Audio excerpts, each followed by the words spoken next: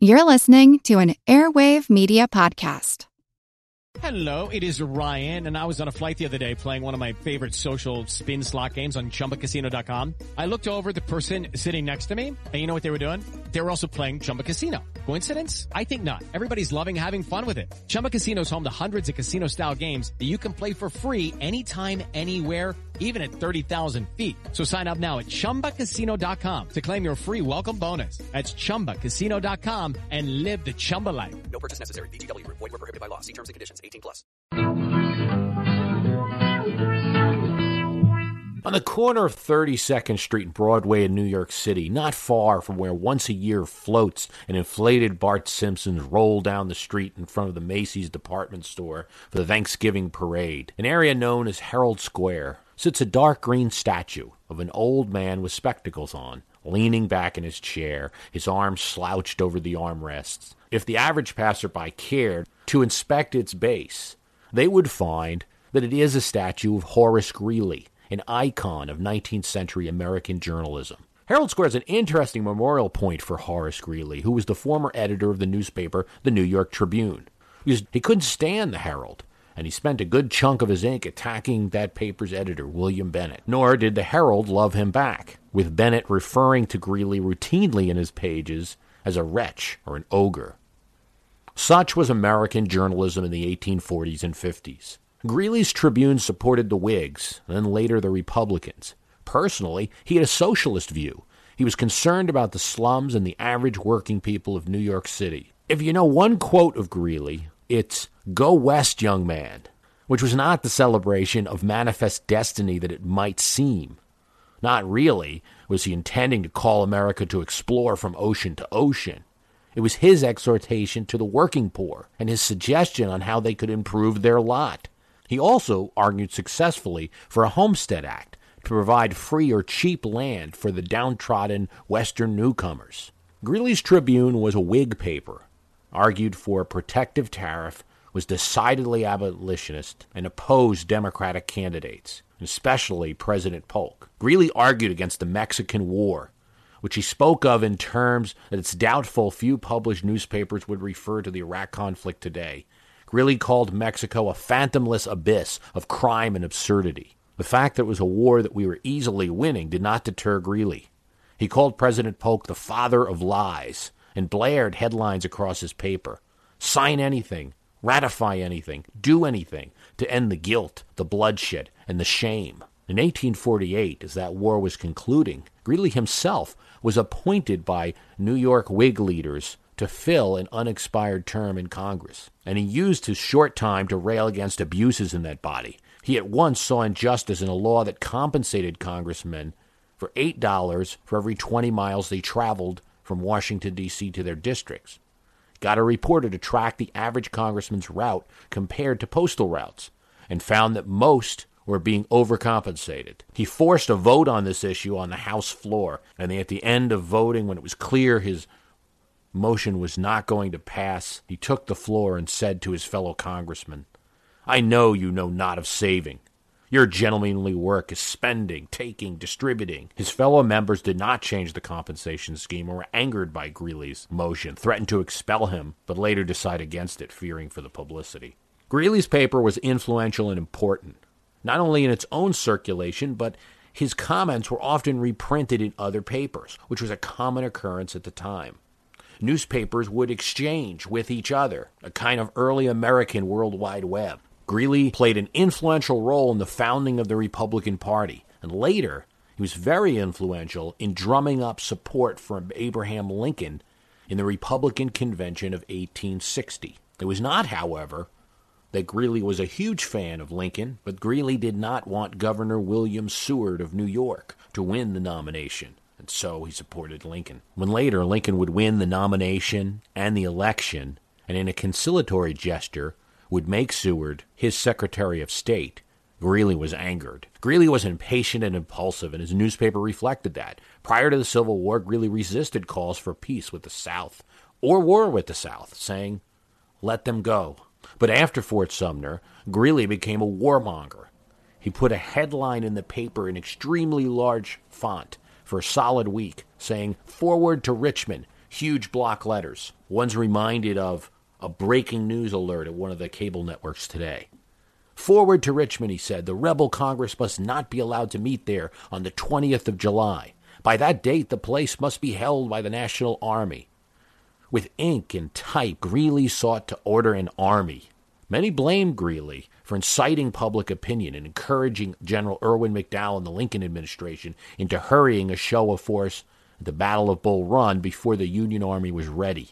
And it ended with Union forces in disarray and the South hardened in their opposition. Greeley backed the commander-in-chief when he issued the Emancipation Proclamation in the fall of 1862, saying, "God bless Abraham Lincoln." But as the war took its toll in the next year, Greeley soured again, saying he feared there could not be a good war or bad peace. He attempted to work out a peace deal with Confederate agents in Canada, which ended up being an embarrassment for him. After the war, Greeley, who had argued for marching to Richmond and argued for emancipation of the slaves, now called for amnesty for the Confederates, for the slave owners, and a pardon for Jefferson Davis and Robert E. Lee.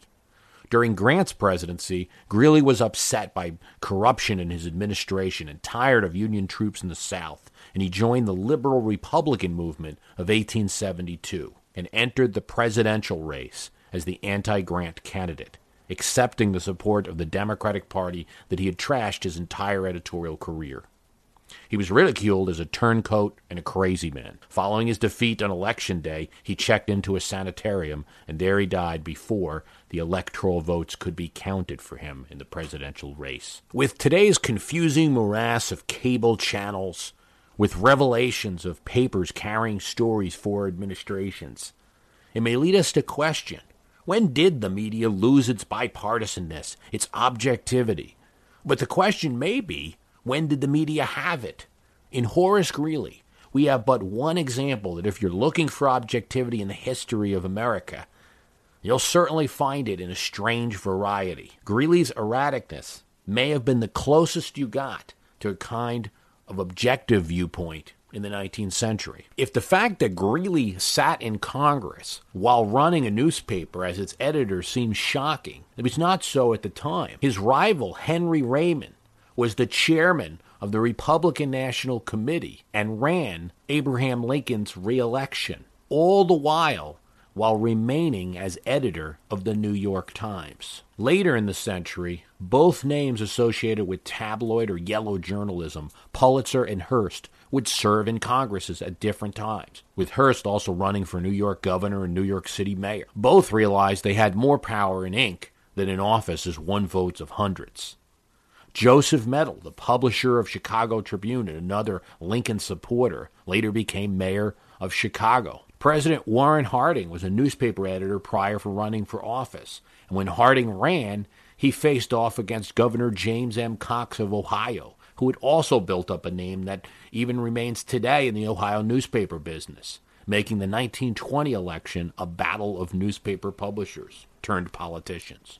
Newspapers and politics mixed easily, as old Greeley would have wanted. He had no interest in a new profession of newspaper men.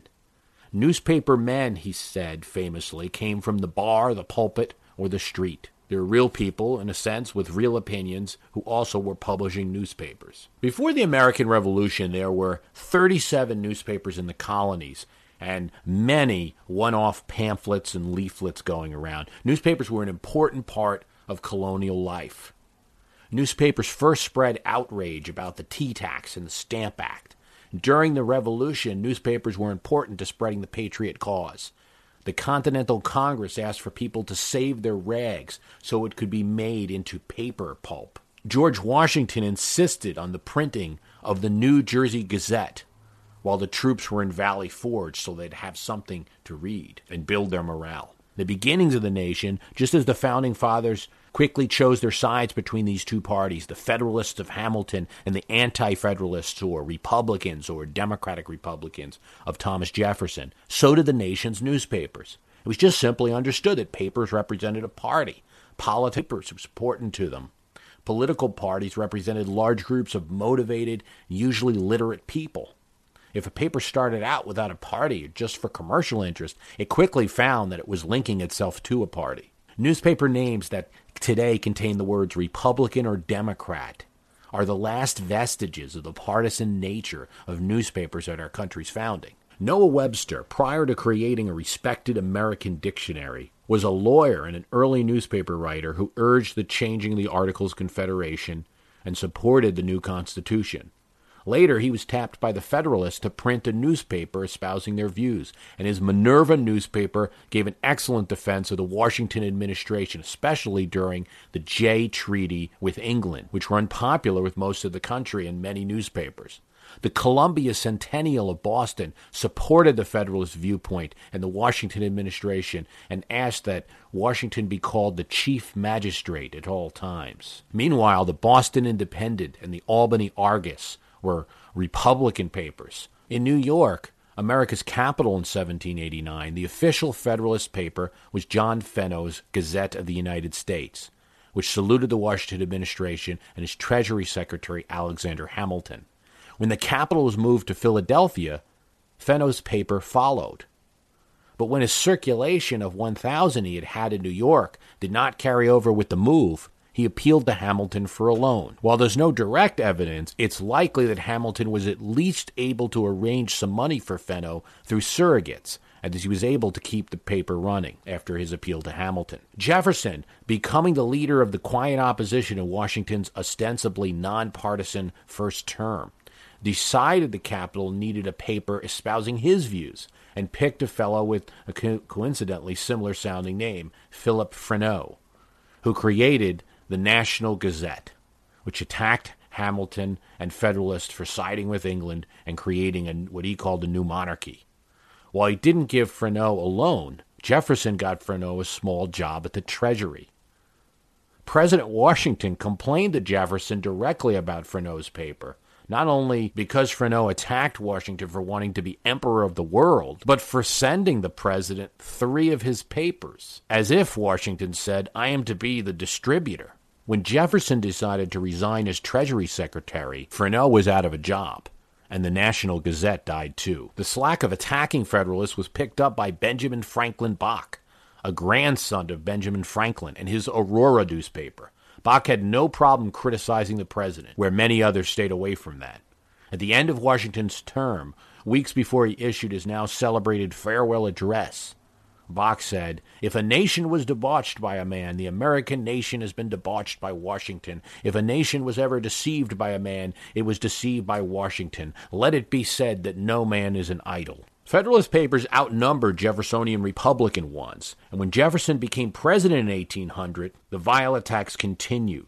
Should the infidel Jefferson be elected to the presidency, the seal of death is set that moment on our holy religion, said the Palladium, and reprinted in several newspapers, including the Federalist Hudson Bee. Smarting from the loss of power for his Federalist Party in 1800, Alexander Hamilton spent $10,000 to set up a Federalist organ, the Evening Post, which is a direct ancestor to the New York Post of today. President Jefferson, in effect, created his own newspaper, the National Intelligencer. Its owner, Samuel Harrison Smith, had been printing a small paper in Philadelphia when Jefferson suggested he move to the new capital, Washington, D.C., on the promise that his paper would become the government's organ.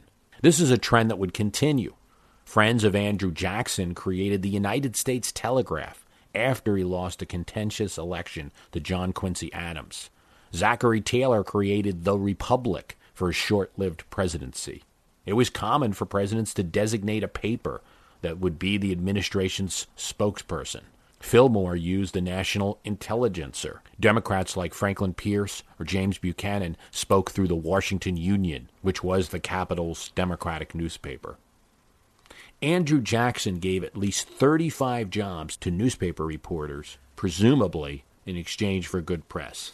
At the time of the Civil War in New York City, Greeley's Tribune was one of 17 media choices, 17 newspapers that New York citizens had, reflecting a choice of media only to be matched by the cable television of today.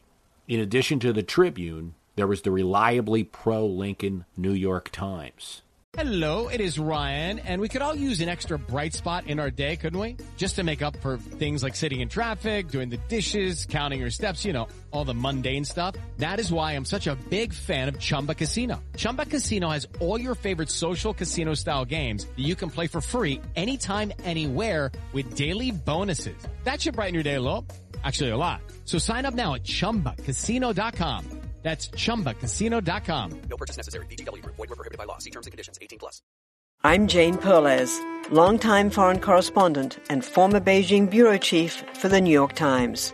I've been a foreign correspondent in lots of places: Somalia, Indonesia, Pakistan, but nowhere as important to the world as China. I mean, China is not dropping anti-democratic paratroopers into Montana. But of course, we did see things like the weather balloon / spy balloon riveting the whole country for a week.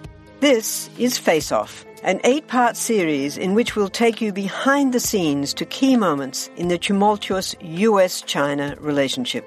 We'll speak with a diplomat, a spy, a tech reporter, a U.S. admiral, even Yo-Yo Ma. Plus, my pal and noted China historian Rana Mitter joins the conversation. We'll look at what's driving the two nations apart and explore whether anything can help bring them back together. Face Off launches April 9th.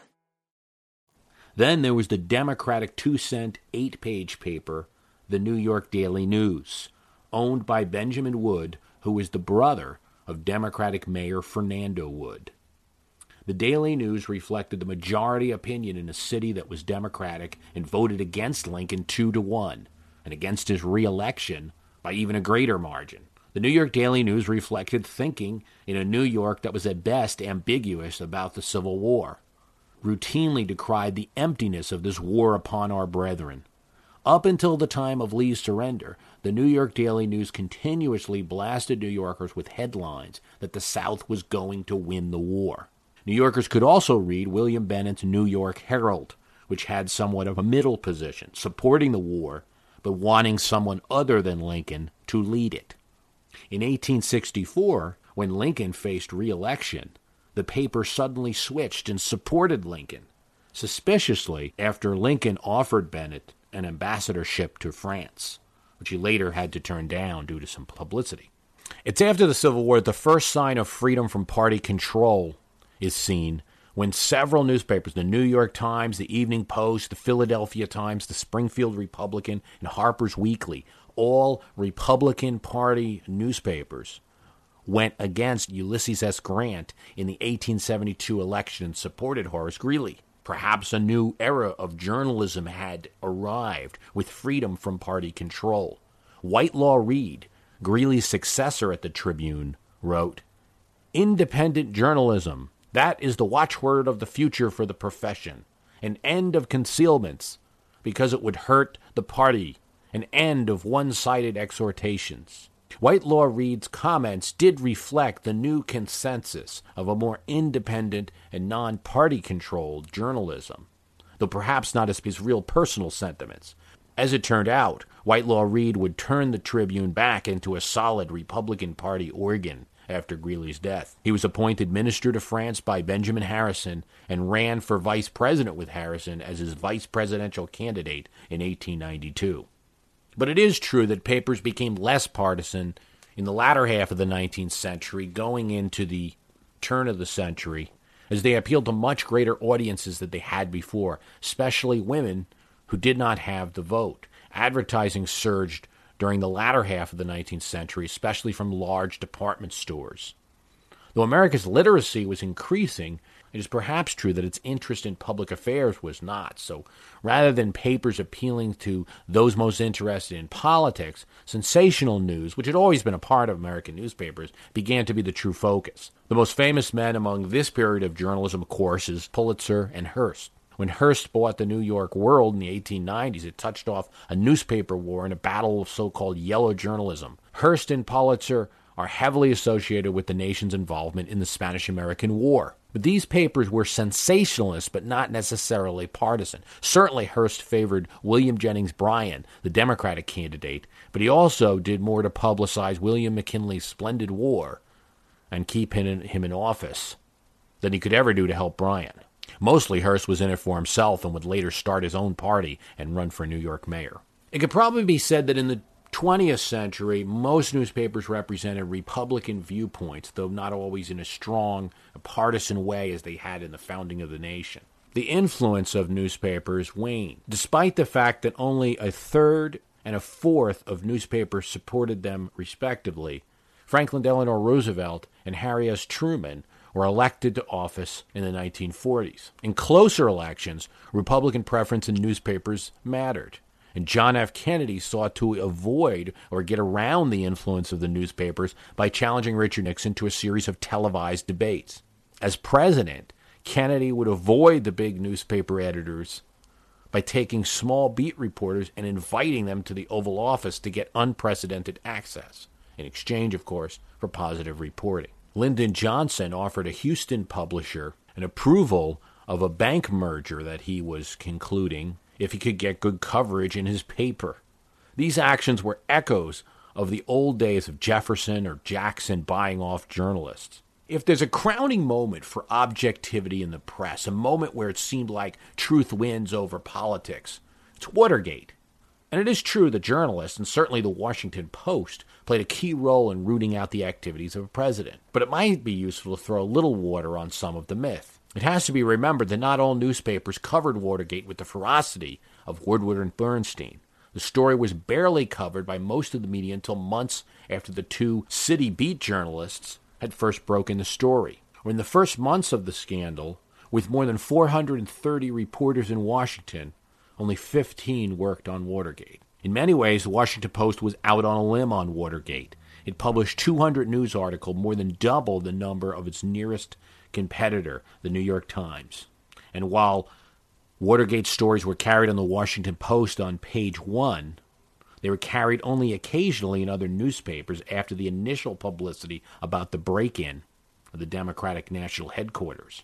What's especially troubling if you look at the history of Watergate is that few in the media challenged Nixon's White House version of events during the pivotal first months of the scandal. The break-in into the Democratic National Headquarters had occurred just as American voters were going to select a president. It's forgotten in history that the break-in and the initial Post stories about Watergate broke before voters went to polls, before Nixon won in a landslide. The McGovern campaign, in fact, attempted to make use of Watergate in the 1972 campaign and even aired a few TV commercials on the subject. But the attempts fell on deaf ears, as only the Post was running stories about it. And there wasn't much media support to what McGovern's campaign was saying, to the theory that Nixon had something to do with the break-in at the headquarters of his opponent's party during an election. As Carl Bernstein says, too many people in the press bought the assumption that there was a new Nixon, that he couldn't be involved in this. Bob Woodward said that he always thought it was too strong to say that the media brought down a president. As more materials are released, the media's role in uncovering Watergate diminishes in scope and importance. Television and newspapers publicize the story and perhaps even encourage more diligence and investigation.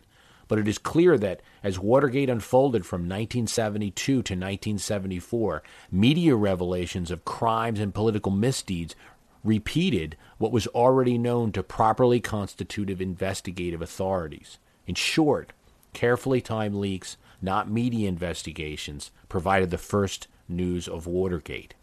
We now know the identity of Woodward and Bernstein's secret source, Deep Throat, came not from the Nixon administration, but from the investigative arm. Mark Felt was the number 2 man at the FBI. Watergate author Edward J. Epstein said, "At best, reporters including Woodward and Bernstein only leaked elements of the prosecutor's case to the public, a few days before it would otherwise have come out anyway. Without any help from the press, the FBI linked the burglars to the White House and traced their money to the Nixon campaign." But Woodward comes somewhere in the middle, saying that while reporters didn't bring down a president, they did have an effect. The late Sam Ervin, chairman of the Senate Watergate Committee, called Woodward and asked questions, and his work grew out of the stories that we did. Woodward also says that after Nixon's resignation, the presiding federal judge, the late John Circa, told him flat out that the Post stories influenced him to crack down on the Watergate conspirators. A Watergate prosecutor, Seymour Glanzer, says that all that really mattered, both legally and politically, was Nixon's failure to destroy his incriminating tape recordings, not the media coverage. Woodward and Bernstein followed in our wake, Glanzer said. The idea that there were this great investigative team was a bunch of baloney. Watergate may have created more of a spin on objectivity and rigorous press after the fact. Media in the 70s, 80s, and 90s started looking for scandals mirroring the Watergate one. On January 25th, 1988, Dan Rather interviewed George H.W. Bush, George Bush Sr., on a live CBS news program. Bush was vice president, and with several candidates, including Kansas Senator Bob Dole, on his heels, it wasn't a sure thing that Bush would succeed Reagan. Rather would not interview the vice president in person, but instead a video monitor would be brought in. The image of Rather live with Bush in this video box and this interview would become so infamous that C-SPAN still sells copies of it on their website. Dan Rather had been looking into the Iran-Contra scandal and was sure there was more there than meets the eye. In the interview, Rather kept trying to implicate Bush. Over and over again, Rather would ask Bush a question about his knowledge in Iran-Contra. When Bush wouldn't concede that he had prior knowledge, Rather would interrupt him and ask him another question about the same topic, whether he knew about the support of the Contras made illegal by the Congress. Then Bush fired back. Bush said, "I want to talk about why I want to be president, and I don't think it's fair to judge my whole career by a rehash on Iran. How would you like it," Bush said, "if I judged your career by those 7 minutes when you walked off the set in New York?" Bush was referring to an incident in which Dan Rather had walked off his camera position during the U.S. Open to protest a news department decision to cut his coverage. Rather did not respond, but it was clear that the interview had gotten more personal than normal interactions between a reporter and politicians they are covering. A number of CBS affiliates called the Bush campaign to apologize for Rather's behavior. Mike Wallace, fellow CBS reporter, said his style was wrong. Dan lost his cool. Sam Donaldson said Rather went too far. I don't think we can get into a situation where we make accusations on our own authority. Rather had conducted the interview, it appears, without any specific evidence that Bush was involved or had prior knowledge of the Iran-Contra scandal, and instead sought to get Bush, his interviewee, to admit to it. Howard Kurtz, a media reporter, would ask Dan Rather whether his interview was handled correctly. Kurtz said to Dan Rather, "You were aggressive with Vice President Bush when you interviewed him on CBS, but when you interviewed President Clinton during the impeachment ordeal, you asked him such things as, how's the first family holding up? Did the past year have a moral? What can parents tell their children about this whole episode?" Rather denied pulling any punches. "I go into each interview thinking to myself, how can I make this the best interview I've ever done? I sized up the moment, the news moment, if you will, sized up President Clinton, and I thought the interview was as revealing as anything he had done." Dan Rather's interview with President Bush Sr. might have been the zenith of antagonistic journalism, at least on TV. The interview went so well for Bush that some questioned whether he hadn't planned the whole thing from the beginning, knowing that Rather would likely set this trap for him. Certainly he came prepared with the comeback soundbite. There was no question of how another president viewed the action. In his 1990 book, In the Arena, Richard Nixon said, "In the '88 campaign, we saw a striking example of how helpful an enemy can be. Nothing did more to eliminate George Bush's wimp image than his televised confrontation with Dan Rather. But in a live TV interview, we can immediately assess the objectivity or lack of objectivity of a reporter. Some behavior of the media is more difficult to trace." In her book, Slanting the Story, Trudy Lieberman talks about how in 1994 a group called the Capital Research Center set up an office in Washington with a mission to destroy the AARP, the lobby group that for years had protected Social Security, Medicare, and other federal government programs. They recruited Wyoming Senator Alan Simpson, an elderly person who was also a conservative opponent of the AARP. They attacked the group's beginnings as an insurance seller and attacked the group's liberal views. With Simpson as a spokesperson, newspapers like the San Diego Tribune, Albany Times, St. Petersburg Times, San Francisco Chronicle, and Atlanta Journal used some of the attacks without investigating or providing an opposite viewpoint. Sam Donaldson on ABC questioned the president of AARP with Capital Research Center's unsubstantiated assumption. Lieberman's Slanting the Storybook does a pretty good job of tracing press releases from the Cato Institute attacking Head Start, finding its way into news accounts, in some cases verbatim and in all cases unchallenged, and describes how a Cato spokesperson who described himself as nothing more than a journalist was put on as a child care expert who said that Head Start was a waste of time and did nothing for children. The true problem with lack of objectivity today is that our expectations are set so higher than those who read the American media, the press of the early days. We expect our news to be fair and balanced. Early Americans expected they were getting one point of view, the view of the person who printed the paper. It wasn't called media at the time. That term came later, and using that term sets up an expectation that there's a middle ground for ideas. And that makes cases where information is pushed through the media all the more sinister. The case of Judith Miller, a New York Times reporter who had access to top government officials in the Bush administration, may be such a case. Miller came under criticism for her reporting on whether Iraq had weapons of mass destruction prior to the decision to use force against Iraq. On September 7th, 2002, Miller reported the interception of metal tubes bound for Iraq.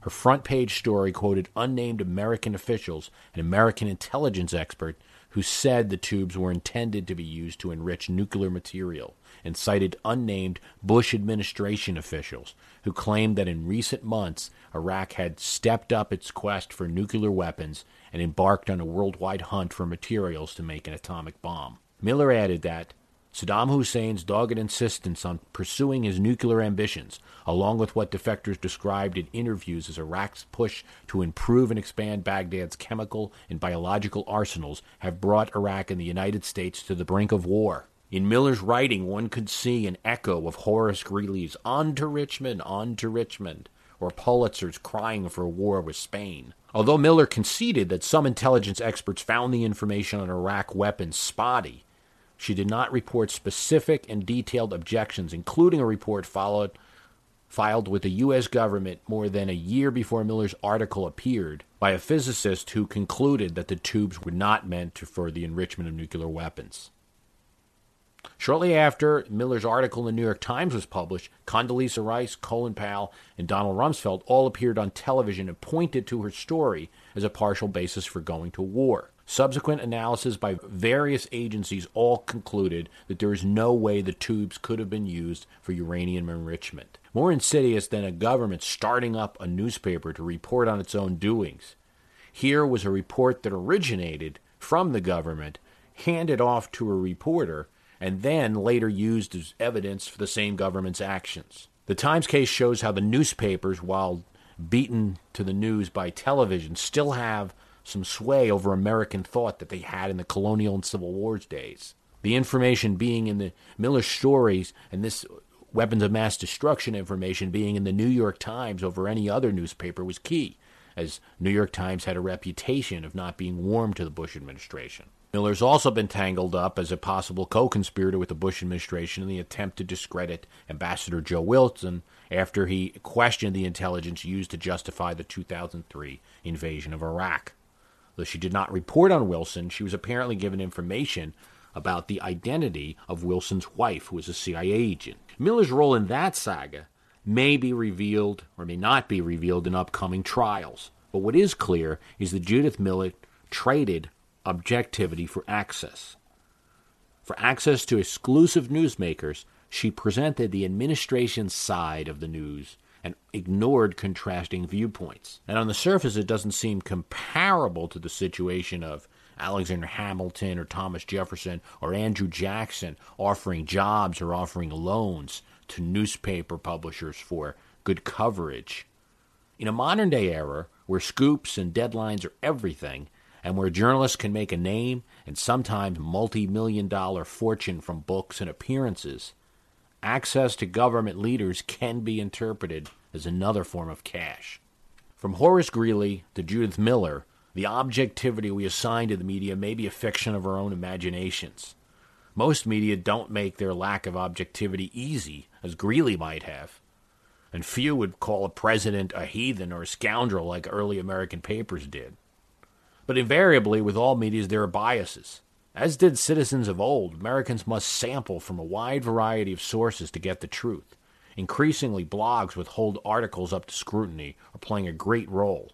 And with the internet, Americans now have as many media choices as they did in the 19th century to compare and contrast viewpoints. But as with so many political developments today, we should not think that we are standing at the end of all time and that the lack of objectivity we sometimes see now is a new problem. With history beating up politics, I'm Bruce Carlson. We all know how important it is to keep your eye on the money, and not just your own. Stay on top of the latest financial and market news with Yahoo Finance, a podcast that releases new episodes almost every day. You'll hear a brief overview of the biggest news in the financial world, all in 3 minutes or less, right after markets close. Check out Yahoo Finance wherever you get your podcasts. That's Yahoo Finance wherever you get your podcasts.